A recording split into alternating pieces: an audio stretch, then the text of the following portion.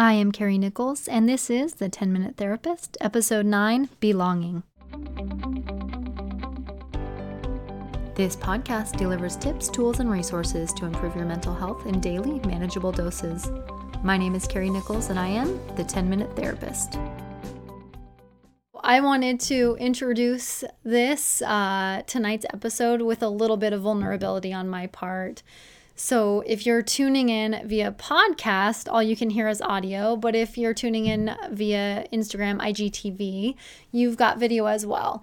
And today was a no hair, no makeup, no frills, stay at home, didn't have work, didn't do a lot of outside stuff. So it's kind of a casual day. And because of that, I was feeling a little leaning towards just doing a podcast so that you didn't have to look at me on video. But because of tonight's topic being belonging and being authentic, I just wanted to be me and just show you how I am. No frills. I don't always have to be pretty to be on Instagram. This is the real me. So I'm hoping that that can kind of set us up for today's topic, which is belonging versus fitting in. So I really love this quote from Brené Brown. She says, "A deep sense of love and belonging is an irreducible need of all people. We are biologically, cognitively, physically, and spiritually wired to love, to be loved, and to belong. When those needs are not met, we don't function as we were meant to. We break, we fall apart, we numb, we ache, we hurt others, and we get sick."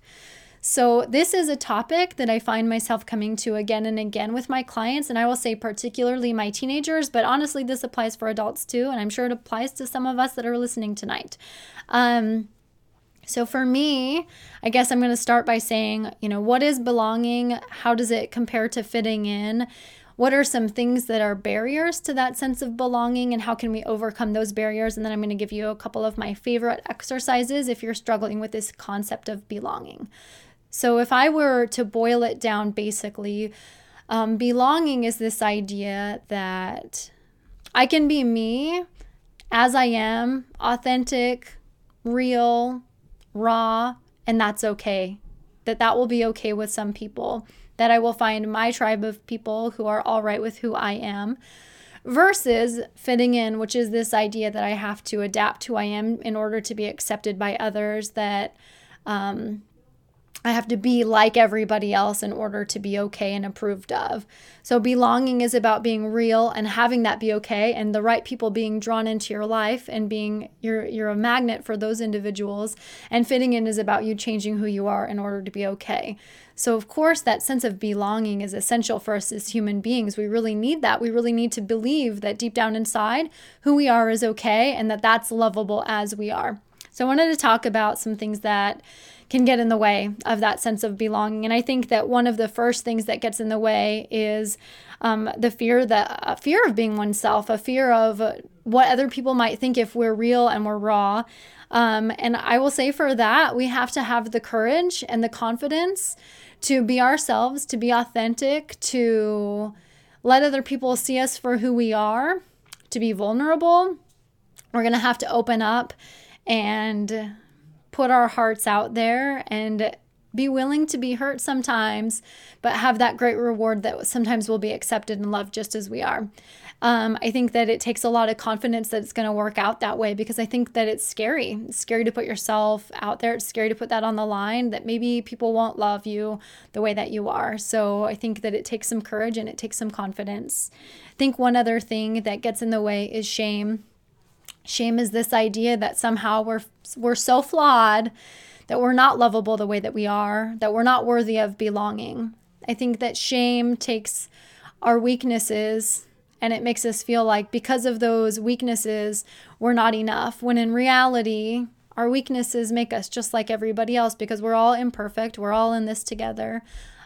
So I think that overcoming that shame is an important element of being able to find that belonging. One other thing that gets in the way is just the fundamental belief that we're not worthy. This idea that I'm not lovable, I'm not good enough, people won't like me, people won't approve of me. And I think that in order to overcome that, in order to conquer that, you're going to have to learn to believe the opposite. I am a believer now in positive affirmations. The truth is, I used to not be so much. I used to think they were a little bit cheesy, a little bit not my style. But I think that sometimes we put so much energy into beating ourselves up and knocking ourselves down that we need to give ourselves the time and the energy to say the things that build us back up. So that's how I implement, positive affirmations into my own life, and how I encourage my clients to do so as well. If you're going to take the time to knock yourself down, take the time to build yourself up as well.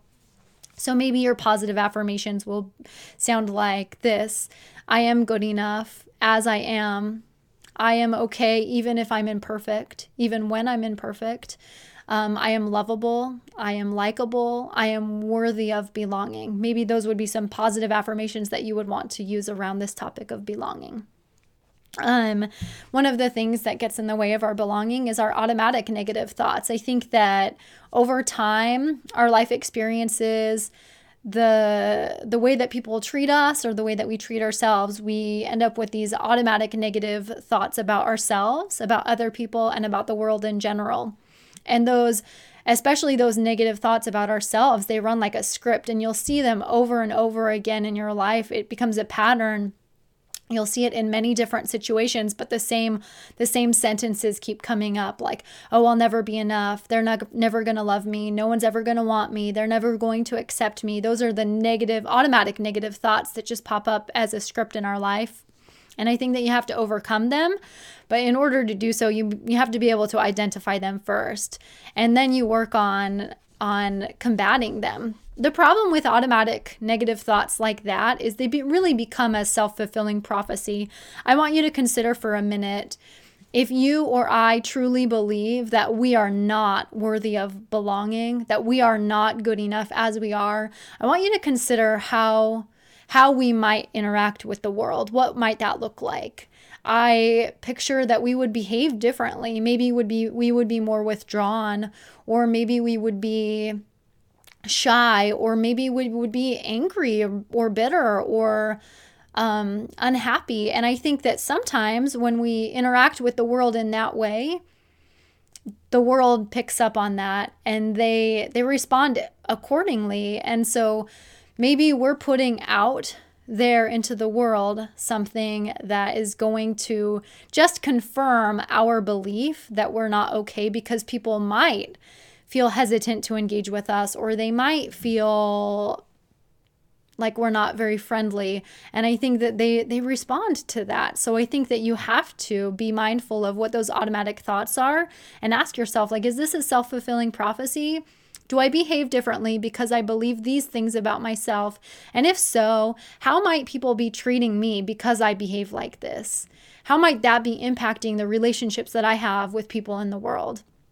And the truth is, I think that it does sometimes. I think that the way that we see ourselves changes how we act with others, and that changes how they treat us. And that confirms those beliefs that we already held about ourselves. So I would be mindful of that. Be mindful of what your thoughts are. I would say two more things that I would like to say in the last couple of minutes. Number one, here's one of my favorite exercises for people who are struggling with the sense of belonging, not being worthy of belonging. So I will take a list. I've got a big long list that I use in therapy of a bunch of different positive traits, and I'll just have them sit down through the list and they'll read through it, and anything that stands out to them that they can truly say, yeah, that feels like me. Like maybe it's a friendly or sociable or honest or trustworthy. They'll just start listing off all of these words, and I'll be scribbling them down, writing every single word that they say down.